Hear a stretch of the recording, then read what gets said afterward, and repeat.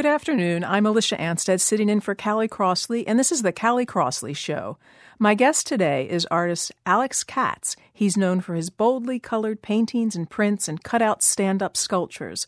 His flat and close-crop style is influenced by movies and fashion and by urban and rural themes. You can see his work up close at an exhibition of his prints now at the MFA. Alex Katz, welcome to the show. Oh, thank you. You're joining us from New York City, where you were born and where you grew up. I know your mother was an actress who loved poetry, and your father was a businessman. Were the arts always a part of your life? Yeah, I guess so. I don't know. We had paintings on the walls, and the parents appreciated art. Did you attend? Did you also attend performing arts as a young man? No, I went to a school that's taught commercial art, so you could do the academics in the day, and I could do artwork in the afternoon. So how did you know, Alex, that you wanted to be an artist? Was it obvious from when you were a little boy, or was there something that happened that thrust you into the world of visual art? I don't know. I think I was interested in a lot of things, but I always did artwork, and I got more interested in as I got older. I guess I cut when I went to the vocational high school. I cut it. I mean, that was serious. Yeah, right. And I had read somewhere that you also had aspirations to at some point be a dancer. I know you're a tall, lanky fellow. I like dancing. Yeah. I always liked dancing, and that was it. Someone asked me, what would you be if you weren't a painter? I said, well, I wouldn't mind being a dancer. Did you ever think about doing something other than painting? Not really. Mm-hmm. I was more. Most of the people were studying commercial art, and that's what I thought I would be, an illustrator or a commercial artist. Mm-hmm. I drifted into fine art when I got into Cooper Union. And Cooper Union is one of the great art schools in New York City. Yeah, they have it's as hard to get into as Harvard. Mm-hmm. It's harder really because it's all has to do on scores. I mean, relationships don't mean anything there.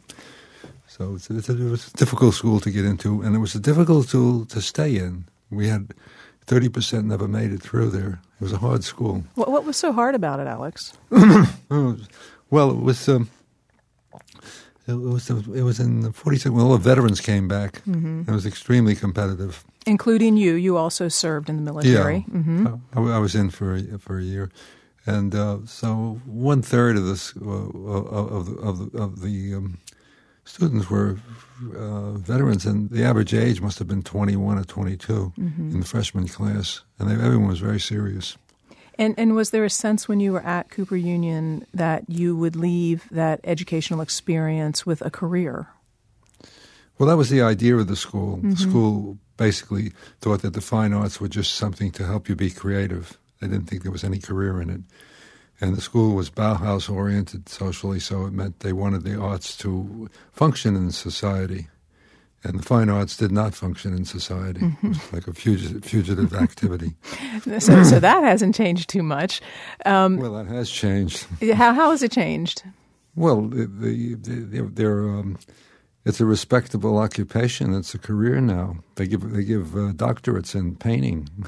Well, of course, it has. Certainly, in the academic level, I was thinking more socially how difficult it is to be an artist right now. Well, it's extremely competitive, but there are a lot more people entering into it, and I think it has problems. But there is people are having what they call careers. Mm-hmm.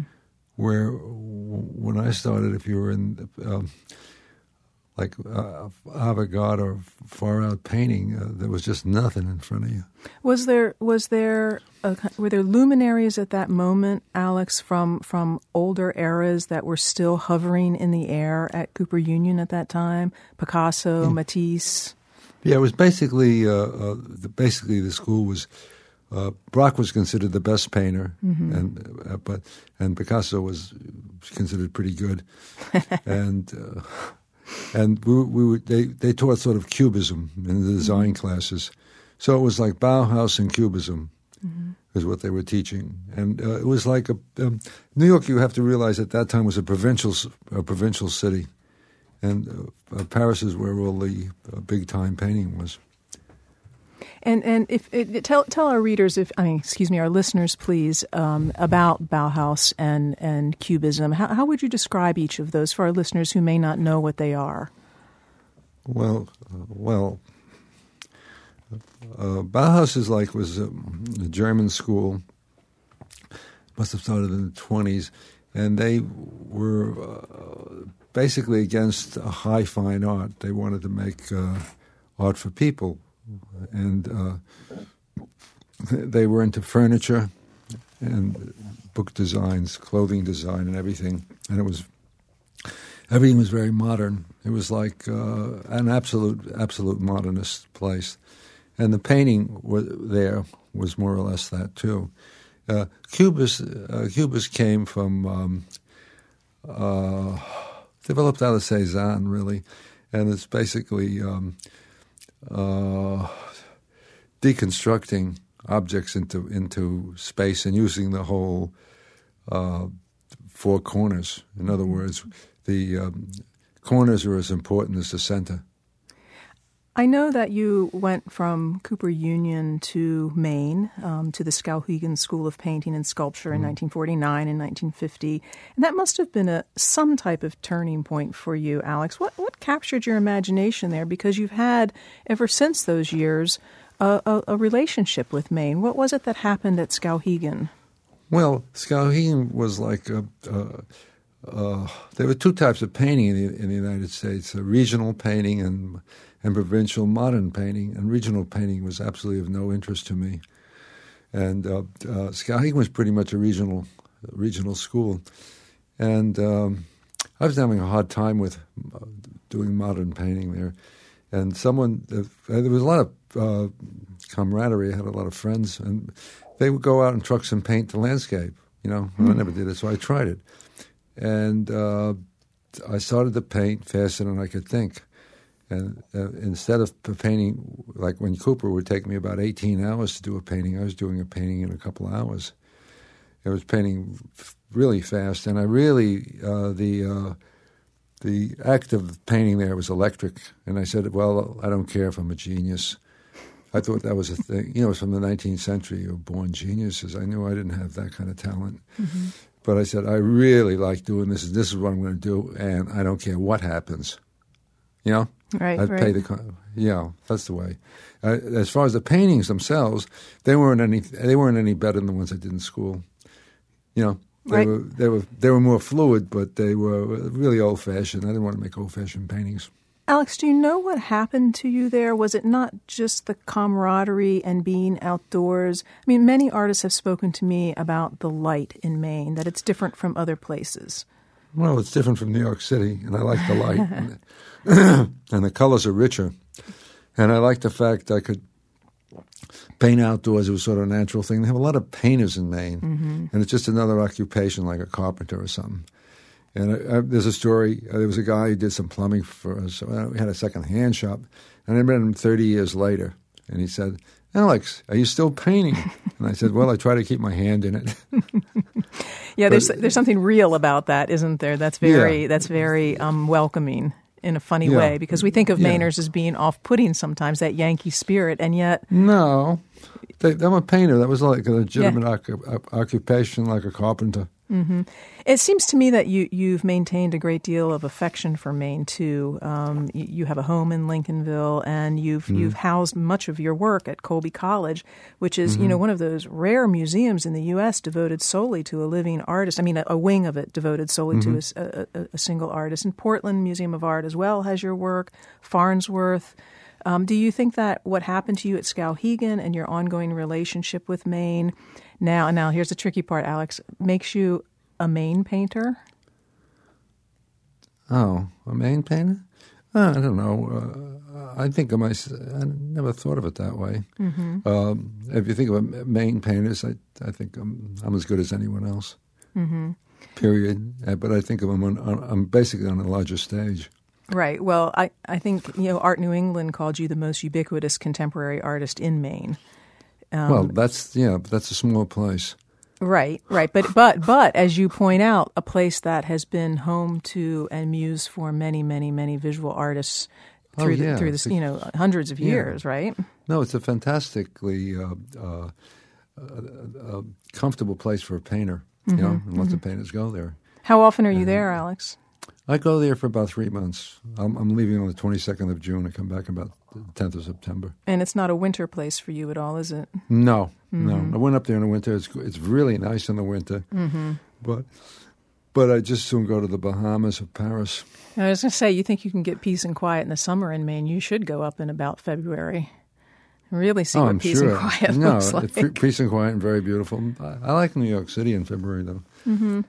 One of the other big influences you've talked about, or several of them, would be films and television and billboard advertising of the 1960s, early on in your career. Yeah. But I never hear you say what films or what. Oh, it was. With the films, it was like how to, basically when I got to the flat backgrounds and the single figures in the late 50s. Mm-hmm. That was like a radical move, and I got a lot of people liked him, a lot of people hated him, Right. But I thought they were a little traditional in the figure to the frame. I wanted to get images that were more radical, and I started going to these. I had a job, I worked a couple of days a week carving frames, and after work I would just go to the theater, pay money, and walk in. And I was looking at westerns, and long westerns where they would have a big face on one side and a landscape on the other, and I couldn't think of any old paintings that had those kind of breakups. So I was looking at that, and the same thing with the billboards. Mm-hmm. And I wanted to I'm trying to make something that looked new. And these gave me access to a new bunch of images. Are there older, more kind of what we think of as maybe classic painters like Rembrandt or along those lines who have also been in your thoughts as you do your work? Well, yeah, if you work with the thing is that absolute modernism means you can only work with what has previous happened, and you make something that you don't take baggage with you. But I feel that anything is that interests you is okay. Mm-hmm. And so I've been influenced by Tutmos, the Egyptian sculpture of Nefertiti. I've been influenced by Udamaro. I've been influenced by Brady photos of the Civil War. I certainly looked at Rembrandt. He does some things. He does things marvelous. The drawings are just terrific. And I looked at a lot of painting and been influenced by an awful lot of different things. Well, Alex, I'd like to talk with you a little bit more about what it means to see and how you see the world around you. We need to go to a break, but when we come back, we'll talk to you more about ways of seeing. My guest is artist Alex Katz. A retrospective of his work is now on view at the Museum of Fine Arts through July 29th. When we come back, we'll also be joined by Sebastian Smee, a Pulitzer Prize-winning art critic for the Boston Globe. The Alex Katz conversation continues on WGBH, Boston Public Radio.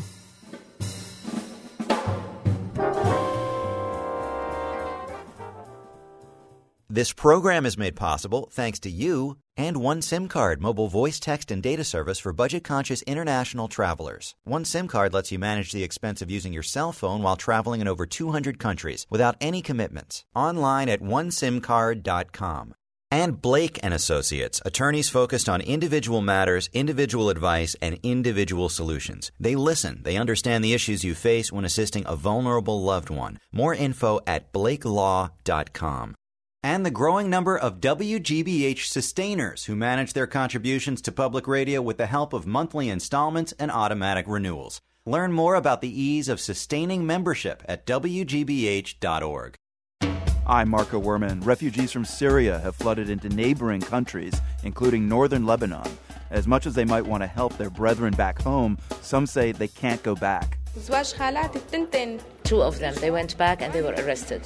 They were jailed and they disappeared. They don't know anything about them. Syrian refugees stuck in Lebanon. Next time on The World. Coming up at 3 here on 89.7 WGBH.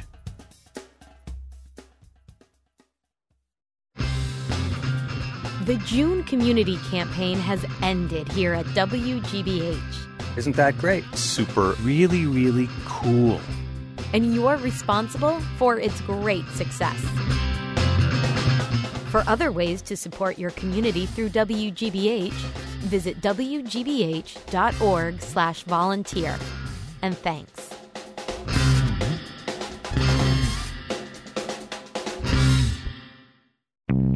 Great question. That is a great question. And that's a great question. It's a great question. What a great question. On Fresh Air, you'll hear unexpected questions and unexpected answers. This afternoon at 2 here on 89.7 WGBH. Welcome back to the Callie Crossley Show. I'm Alicia Anstead, sitting in for Callie. I'm joined by artist Alex Katz. A retrospective of his work is on view at the MFA through July 29th. Sebastian Smee is also with us. He's a Pulitzer Prize-winning art critic for the Boston Globe. Alex Katz's bright and bold realism is infused with a kind of exuberance about modern life. As Sebastian Smee puts it in a recent review in the Globe, Katz shares a love of the urban vernacular, a feeling for everyday rhythms, a penchant for summers in New England, and a relish of the benign, the banal, and the commercial, even as the heart valves remain open to the tangy, the bittersweet, the evanescent. Alex Katz, welcome back. Sebastian Smee, welcome to the show. Thank you. It's great to be here. Thank you. Alex, I'd like to talk with you a little bit about how you see how you look at the world when you decide that something is worthy of being painted. How do you see a topic, a subject, or a theme? Well, part of seeing comes from ideas about art. And you have an idea what art should be, and then when you see something, it correlates with what your ideas are. And the problem started, I guess, when I was in art school. I'm painting on a river, and I'm painting a painting that looks really nice. It's like a Bonnard with a blue river. And I look up, and there's a guy on the roofing, and the sun's hitting him, and it's like fantastic looking. And I look at my painting, and it's just a piece of nice art. You know, mm-hmm. I threw the painting away a couple of years later. But it was that flash of light that I wanted. And you have to realize that one thinks one sees with one's eyes, but the reality of it is you see culturally. Your culture tells you what you're seeing. And you think if you see something that it's permanent. It isn't permanent. It keeps changing. And so that's what that presented that problem to me there. And I've been trying various solutions to that ever since, you know. Does it require a certain discipline of your eye that you keep looking, that you look a certain way? No, it just sort of like happens through your unconscious. You have to realize like a great part of every person is hidden from them. And that's what I'm trying to the unconscious assimilates it. It assimilated the cast drawing I did, it assimilated the cubism, it assimilated all the hard work I did, all the drawing.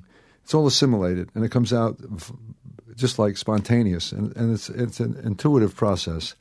And the idea of what I was doing was completely, it felt like that's what I should be doing, mm-hmm. and it didn't make any sense in the world. So when you see something, is that image taken into your consciousness and going through a gestation period before it reappears in your voice? Well, once I see it, I paint it. Mm-hmm. Okay, I'm in my loft and I'm looking out the window for 20 years, and all of a sudden there's a big click. Mm-hmm. I see something, and the only problem I had, should it be 11 feet square, 11 and a half feet square, or 12 feet? There was no other problem, and that's the start of the dark paintings. Right. I was looking for something. Those are the more recent ones, right, that are at the MFA that was started right in now. the 90s. Uh-huh. And things go that way. You have a thing you look in the back of your head. Then I did go up to Maine once in the winter, and I saw a tree and a little bit of snow on the tree, mm-hmm. and it was like a bingo. Mm-hmm. It was the whole idea of blowing up, making environmental landscapes. Have you analyzed those moments at all, Alex, to understand what they tell you about yourself, or do you just have to really No, I don't stay? think about myself. Yeah. I just think once I see that, I say, let's go. Right. So one of your recurring themes or subjects has been your wife, Ada. And, how does a person become a muse for you? How did she become your muse? Is she a muse? I guess so. Well, I found it. She came into my life just when I was starting to do portraits, and the portraits. Everyone was the abstract expressionist crowd, which I was in, was all about generalities, and the philosophy always seemed phony, bogus, or unacceptable of most of the guys, and I was in a cafeteria at 4 a.m, and this guy starts talking about the expression in the eyes, and I never heard of anything so weird in my life. And I realized that I was intimidated by the rhetoric not to paint anything specifically. So at that point, I had been doing portraits, but they were more generalized. I just wanted to make them more specific in an abstract environment. It was right there because he said it, and I said, let's try it. Because my painting was okay, but I wasn't really. I didn't feel really happy with it, and so I started painting people, and then I ran into Ada, and then it was a double thing because I'm emotionally involved. So how can you see something? Mm-hmm. And so I did it. I started in October or November doing portraits of her, and sometime in around May or June, I got one I really liked. And it's in Kobe. It's an oval. Mm-hmm. And she's a perfect model. I mean, she could be, you can cast her in different roles. You can cast her as a classic European beauty. She can be a Madonna. She can be a swimsuit girl. She can do, she's very flexible.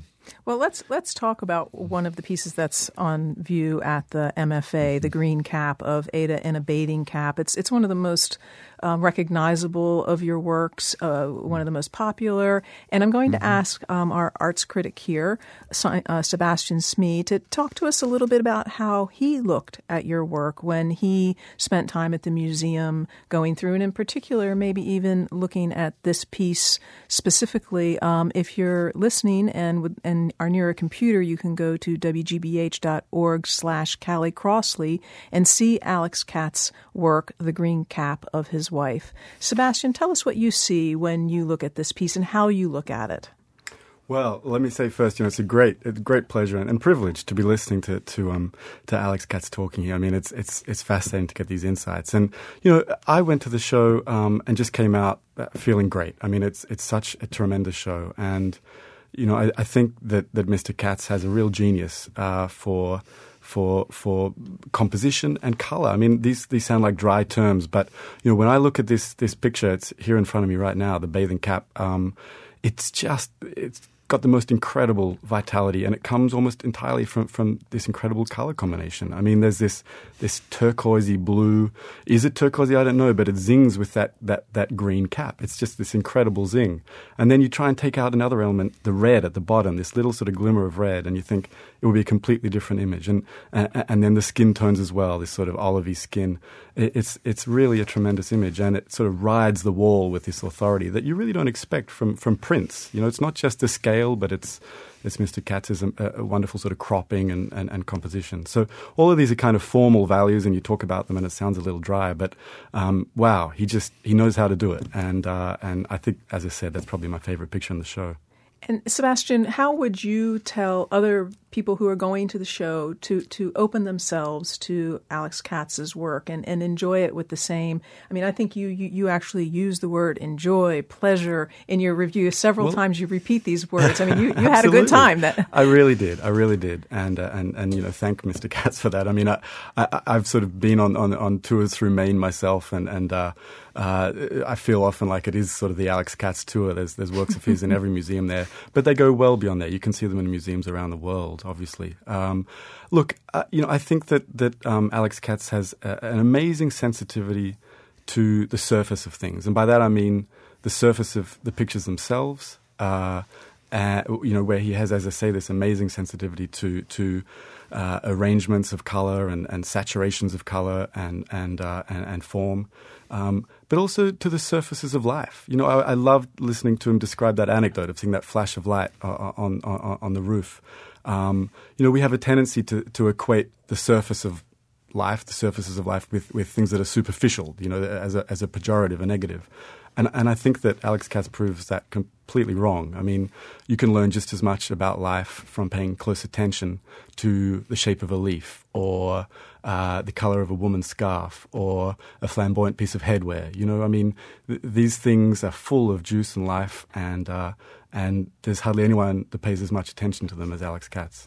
I like what you say in particular, Sebastian, about going through Maine and seeing these images that remind you of Alex Katz's work. And I think that in some degree that is the sign of a penetrating work of art, whether it's a painting or a play or a book or whatever it is, when you go out into the world and say to yourself, I'm having an Alex Katz moment here. Alex, you've talked about your work as being aggressive, that you really want to get into the heads of people with the work. And yet I find it, of course I know what you're talking about, but I also in some ways have found it very warm and very inviting, even while I think it's sometimes very cool. How do you want us to see your work? Do you have a way of seeing that you'd like people to know about? Well, it goes back to I want people to see the world through the artwork for a minute, because as I said, there is no absolute reality. It's a change.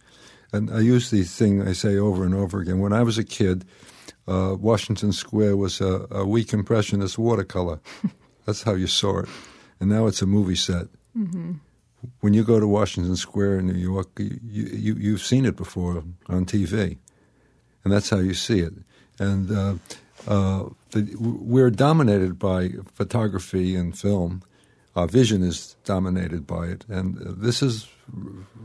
I relate to it, but it's like an alternate to photography. I'm really trying to tell you to see everything through my eyes, and that's really aggressive. Yes, I understand what you're saying. So here's a little bit of a curveball for you, Alex. Why should I want to see the world through your eyes? Because I want you to. Can you talk a little bit more about that? Well, it's very willful. Yeah. This is the way I think art should look, and this is the way I think the world should look. So it's on two levels. It's pushing. Do you feel that? And the subject matter is almost banal. So the subject matter isn't going to give me any edge, any help. Well, you've said that the subject isn't as important to you as the style. Is that correct? It's the image and style is what's important. Mm-hmm. The style makes the image. The image is what's important. You see an image and it's supposed to really register on you. So when you leave the place, those images stay with you. That's the thing of a strong image. It'll stay with you. A real good image, if you really get it, stay with you for the rest of your life. The sunsets disappear. You've said that when you make something new, you never really know it makes sense to someone until you show it to someone. That's right. How important is it to you to make sense to viewers? I know that seems like a silly question, but some artists don't care. Well, that's therapy. I'm a professional artist. I'm not involved in therapy. I'm involved in making art for people. Mm-hmm. And when you extend yourself, you can't be sure of what you're doing. I mean, if I'm doing something that I've done before, sometimes I'm doing it better. And I know that, and I feel great. I said, oh, you really did it. But when I'm stepping out and doing something that I haven't done before, how can you tell? Mm-hmm. I mean, if you do a piece of writing of something, how can you tell anyone can make sense of what you wrote if you're doing something that you never did before? And some of those paintings are, last year I had two big paintings that I certainly didn't have any idea of what I was doing. I mean, I knew what I wanted to do, but I didn't know whether it would mean anything to anyone else.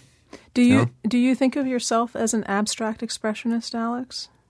No, I think of myself as a realist. Mm-hmm. I'm using the grammar from abstract painting. Mm-hmm. I mean, realist, as far as I'm concerned, is up for grabs. Right. It's like almost a matter of opinion, because I say to you, is a Rembrandt look like what you're looking at? Mm-hmm. Is a photograph give you the thing of what you're looking at? It's all up for grabs. And realistic painting is realistic for a short period of time. And Sebastian, I wanted to ask you, when you see Alex Katz's work, do you see it in conversation with other artists? Are there artists you can see him grappling with or think you see him grappling with? Well, unquestionably. I mean, Alex has already spoken about modernism generally, and there are aspects of the abstract painters, both post-war and even before the war, who have associations, I think, with his work. I think of Matisse, obviously, especially in terms of, I think Matisse was probably the first artist who came along and understood that the size of a given area of color affects its saturation. So, in other words, a square meter of blue is more blue than a square centimeter of blue. And, I see that principle at work all through Mr. Katz's work and love it. I think that question of style, just to go back to that, is really interesting. I think a lot of people think of style as a kind of icing on the cake. But in fact, I think more often it's an ingredient, even the main ingredient in your way of seeing things. And I think that Alex Katz has an incredibly strong style. It's equivalent to a writer's voice, and it's why we recognize his images every time we see them. And just like with a writer's voice, I would say that voice develops and evolves, and maybe it grapples with the same questions. Alex, you've said that the ideas that you're still working on were there when you were 20, but the energy has changed. You have a different solution now. And I wonder if you could encapsulate for us what some of those ideas are and what you've noticed about the progression of your work these some 50, 60 years. Well, you try different things, and there is no I never found a truth, an absolute. And I think it made me move, always moving, because you never can get it. You can never get the whole thing right. So you keep the leftover parts is what you chase. So you I keep moving, and my paintings are in the last 10 years with the figure groupings are completely different than what I did in the 80s, which I was in the 80s. I realized in the 80s, like, people don't touch each other much in paintings. So I did a whole lot of paintings with people touching each other. And I was working with relationships. I was looking at Watteau and Rembrandt, who work out gestures very well. Now in the last 10 years, I've been working more making compositions of isolated people. So that, it's like something I hadn't done. It seemed interesting. Paintings are more abstract. And you go with it for a while. Then, you do it, and you get bored or tired, and you try something else. I've been pretty more restless than most painters. Mm-hmm. Well, the newest works at the MFA right now are black and white works that seem to be not in complete defiance of your full body of work, but certainly a slightly different look. Well, basically, the work is about light. Mm-hmm. The color makes the light. I can change colors, but basically, I'm looking for a kind of light. And I work with, if you go through it, I work with every kind of light. I mean, I've worked with daylight, I've worked with interior lights, I work with incandescent lights, I work with night light, I work with morning light, noon light, all different. Everything is a light.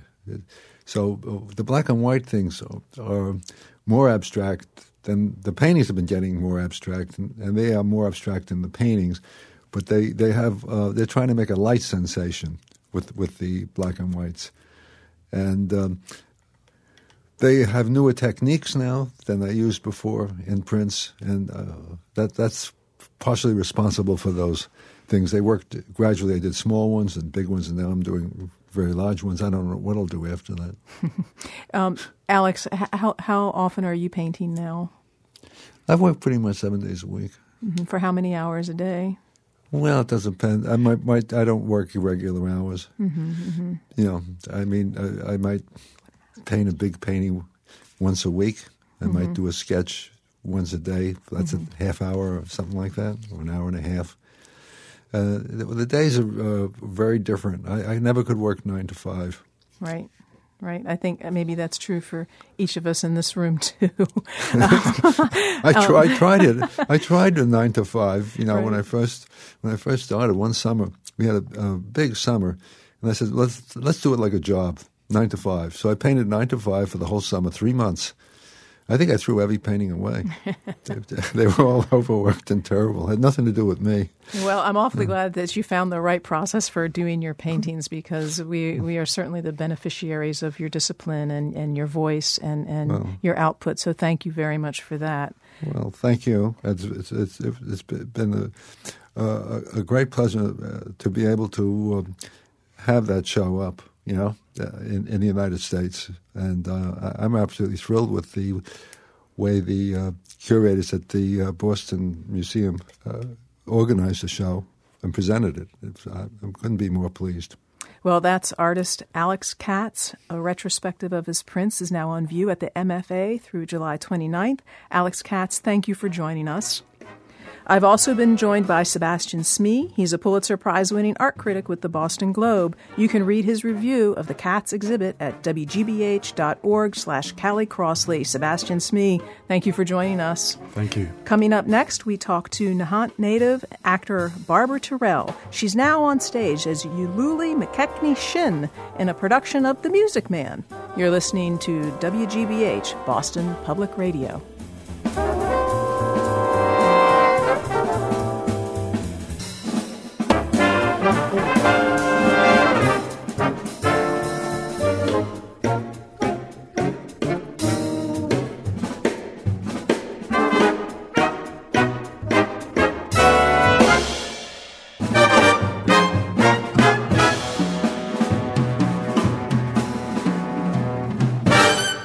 This program is on WGBH thanks to you and Harvard Vanguard Medical Associates, offering complete health care for you and your family. With 21 locations across Greater Boston, Harvard Vanguard welcomes new patients and accepts most insurance. CareMadeEasy.org, an affiliate of Atrius Health. And Skinner, auctioneers and appraisers. People do look very favorably on our association with WGBH. Stephen Fletcher, Executive Vice President. I think it's done a lot for our company. It's brought us new faces, new buyers, new consigners. I would most definitely encourage people to consider a sponsorship on WGBH. To learn more, visit WGBH.org/sponsorship. On the next Fresh Air, Joan Rivers. Her new book is I Hate Everyone, starting with me. I hate obituaries that don't tell you the truth. So you read obituaries like every day. It's one of the first things. Sure, because that's how I meet new men. The minute it says Sadie Schwartz. Join us. This afternoon at 2 here on 89.7 WGBH. The WGBH Spring Auction has gone into extra innings. Bid to win sought-after gift certificates, home electronics, even Patriots tickets. You could even land an incredible getaway to Chicago, Greece, Jamaica, or any other JetBlue destination. And every winning bid helps WGBH hit it out of the park with more great programs. It's time for extra innings at auction.wgbh.org.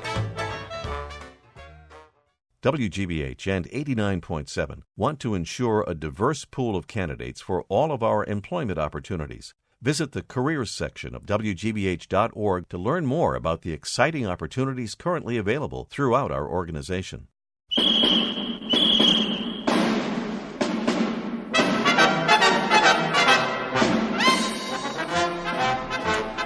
Welcome back to the Callie Crossley Show. I'm Alicia Anstead, sitting in for Callie. My guest is actor Barbara Terrell. The Massachusetts native grew up in Nahant with ambitions of becoming the first woman astronaut, but those plans got derailed when she discovered the stage.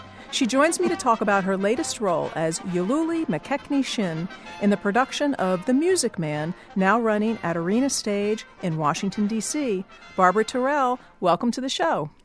Thank you, Alicia. Nice to be here. Good. I'm so happy to have you on the show. You play Yululi McKechnie Shin. Tell us a little bit about that character, please. It's Eulalie. She's the wife of the mayor of River City, which is the town that the show takes place in Iowa. And as such, she has her position to uphold. That's why she has three names, Eulalie McKechnie Shin. And so she has a bit of an artifice about her, a bit of a position that she feels of importance in the town. And it's all that gets rocked and shaken when the Music Man comes. And change comes, and he brings creativity into this town. And then that's the journey of the show, is watching how that affects her and everyone else. And Eulalie is a larger-than-life character. She sees herself through big eyes, with big gestures, and she has a big role in her community. Barbara, you grew up in Nahant. Your father was born in Saugus, your mother in East Boston, and you've talked about growing up around people who were themselves larger than life. Tell us a little bit about what your childhood was like growing up here in the Boston area. Well, my mom is from a large Italian family, the Marmos, and my dad from a fairly good-sized Irish family in Saugus. And when either family would get together, there were lots of children, lots of music and laughter and large personalities. And especially my Italian side, we never got together without everybody singing. Everybody sang. My uncle, Fred Marmo, had sung with Sammy Davis Jr. in the 40s, so there were professional musicians in the family. And so there was I grew up around people who loved to entertain themselves and each other and took joy in participating in it and observing it. So as a kid, it was a great thing to be around. Music was just always there and always a communal way of us coming together and joining in. And from adults to kids, everybody sang and everybody got up and performed and was encouraged. So that was part of what nurtured me early on, was just those that large joie de vivre that I was surrounded with by both these wonderful cultures, the Italian and the Irish. And yet, Barbara, when you went to high school, you veered in the opposite direction towards science and math, and you were going to be the first woman astronaut, as we said earlier, and went to the University of Pennsylvania to study engineering. And then what happened? Well, my mom and dad are both chemists. My father was a chem engineer. My father is not with us any longer, Charlie Tyrrell. But my mom, Rose Tyrrell, is a chemist. And so I followed in their footsteps in some ways because I loved science. But in my senior year of high school, I got dared by somebody to audition for the junior-senior play. And I was not going to say that I was afraid to get up and audition. And so I just did it on a dare. Well, I got cast in the play, and it was my English teacher who was directing it. So I wasn't going to tell him I just auditioned for his play on a dare. I thought, I'll do this play, but I'll never do another play again. Well, needless to say, I hate those words. I loved it. It was scarier than anything else I'd ever encountered, standing up on stage, being somebody else, walking in their shoes, really trying to figure out what do they want and what's their response to this and how do they feel, and finding the answers to that in the words that they say and what they do is given to me by the script, and trying to bring that to life with other people, the collaboration of it, the audience, all of that. And I went through my first year of college, kind of putting it on a back burner and just looking for outlets of it in the extracurriculars of college, like University of Pennsylvania had the Penn Players. So I would do things with them. And it turned out to be the only thing I really got excited about. So at the end of my first year, I just thought, this may be what I'm supposed to do with my life. And if I don't take the chance and try it, I will wonder my whole life if I was supposed to. So I transferred to Temple University as a physics major and took one theater course. And that was the end of it. I transferred by the next semester as a theater major. And at the end of that time, I still felt I needed a little more. So I applied and went over to London and did a year in a drama academy in London. And then I moved to New York, moved in with my sister Joan Tyrrell, who was at that point pursuing a career as an opera singer. And from her brilliant singing and brilliant artistry, I learned everything I know now about singing. I had a live-in singing teacher. So what happened? What happened, Barbara, to all that science? Has it informed you as an artist? It has informed me in that I really enjoy figuring out every second on stage, every moment, there's an analytical part of me that wants to know every single second I'm on stage, what is happening in this moment in the life. There's not a second that goes by that's not, for me, it connected to what's happening in the life of that character, and making sure I figure that out, what it is. But I also, there were sections of my life that I've given up performing and used that other side of me. I created a not-for-profit with my sister Joan called Children of Hope, which used creating as a tool to raise self-esteem in children who are living in New York in homeless hotels and in foster care, and children with cancer, migrant children. So I sort of stepped out of the performing end and went into the, running a business end, which used everything I knew of science, math, all that to run this corporation. And then I came back to performing. So they kind of go hand in hand. I've always been a teacher. I teach for NYU right now. I teach first-year acting there. So it's a part of me that's always pulling and tugging on both of them, or having a little bit of both in there. And that makes me, that completes me, because I think I think that you, as a performer, it's extremely fulfilling for me, extremely fulfilling. But I'm here every day because today I choose to do it, not because of a long-term plan about it. And there have been times when I've gone, I want to focus on another area of this wonderful creative, career. Barbara, your character Eulalie also is kind of running a town, and I'd love to listen to a little bit of your performance of her. And let our listeners hear what you sound like on stage. Okay. She made brazen overtures to a man who never had a friend in this town until she came here. Old Miser Madison. Miser Madison. Madison Gymnasium, Madison Picnic Park, Madison Hospital, that Miser Madison? Exactly. Who did he think he was, anyway? Well, I should say so. Show off. Gave the town a library, too, didn't he? That's just it. When he died, he left the library building to the city. But he left all the books to her. She was seen going and coming from his place. Oh, yes. That woman made brazen overtures with a few dead guarantee. She had golden gleams in her eye and a silver voice with a counterfeit ring. Just melt her down and you'll reveal a lump of lead as cold as steel here. We are listening to my guest, Barbara Tyrrell, as Eulalie McKechnie Shin in The Music Man at Arena Stage in Washington, D.C. And the song, as many of you know, is Pick a Little, Talk a Little. And in this show, in this particular scene, you're condemning Marion, the librarian, for her relationship with another townsperson. And Eulalie goes through quite a transformation in this show. Tell us a little bit about what we can learn from Eulalie's transformation in this show. Well, the second number in the show is called I Was Stubborn. It introduces the attitude of these people. They're stubborn, and many of us are. We're set in our ways. Are they Iowa stubborn, like Boston Yankee stubborn? Absolutely. It's like I totally identified with it because I know Boston Yankee stubborn. What I love about what I've always associated with myself in terms of my Bostonian upbringing and what it says to me is, I think of myself, or I think of us as Bostonians, we will give you the shirt off our back. We will do anything for you if we like you, if you're honest, if we're connected to you. You turn, if we shut the door on you, we've shut the door. It's like we're there or we're not there.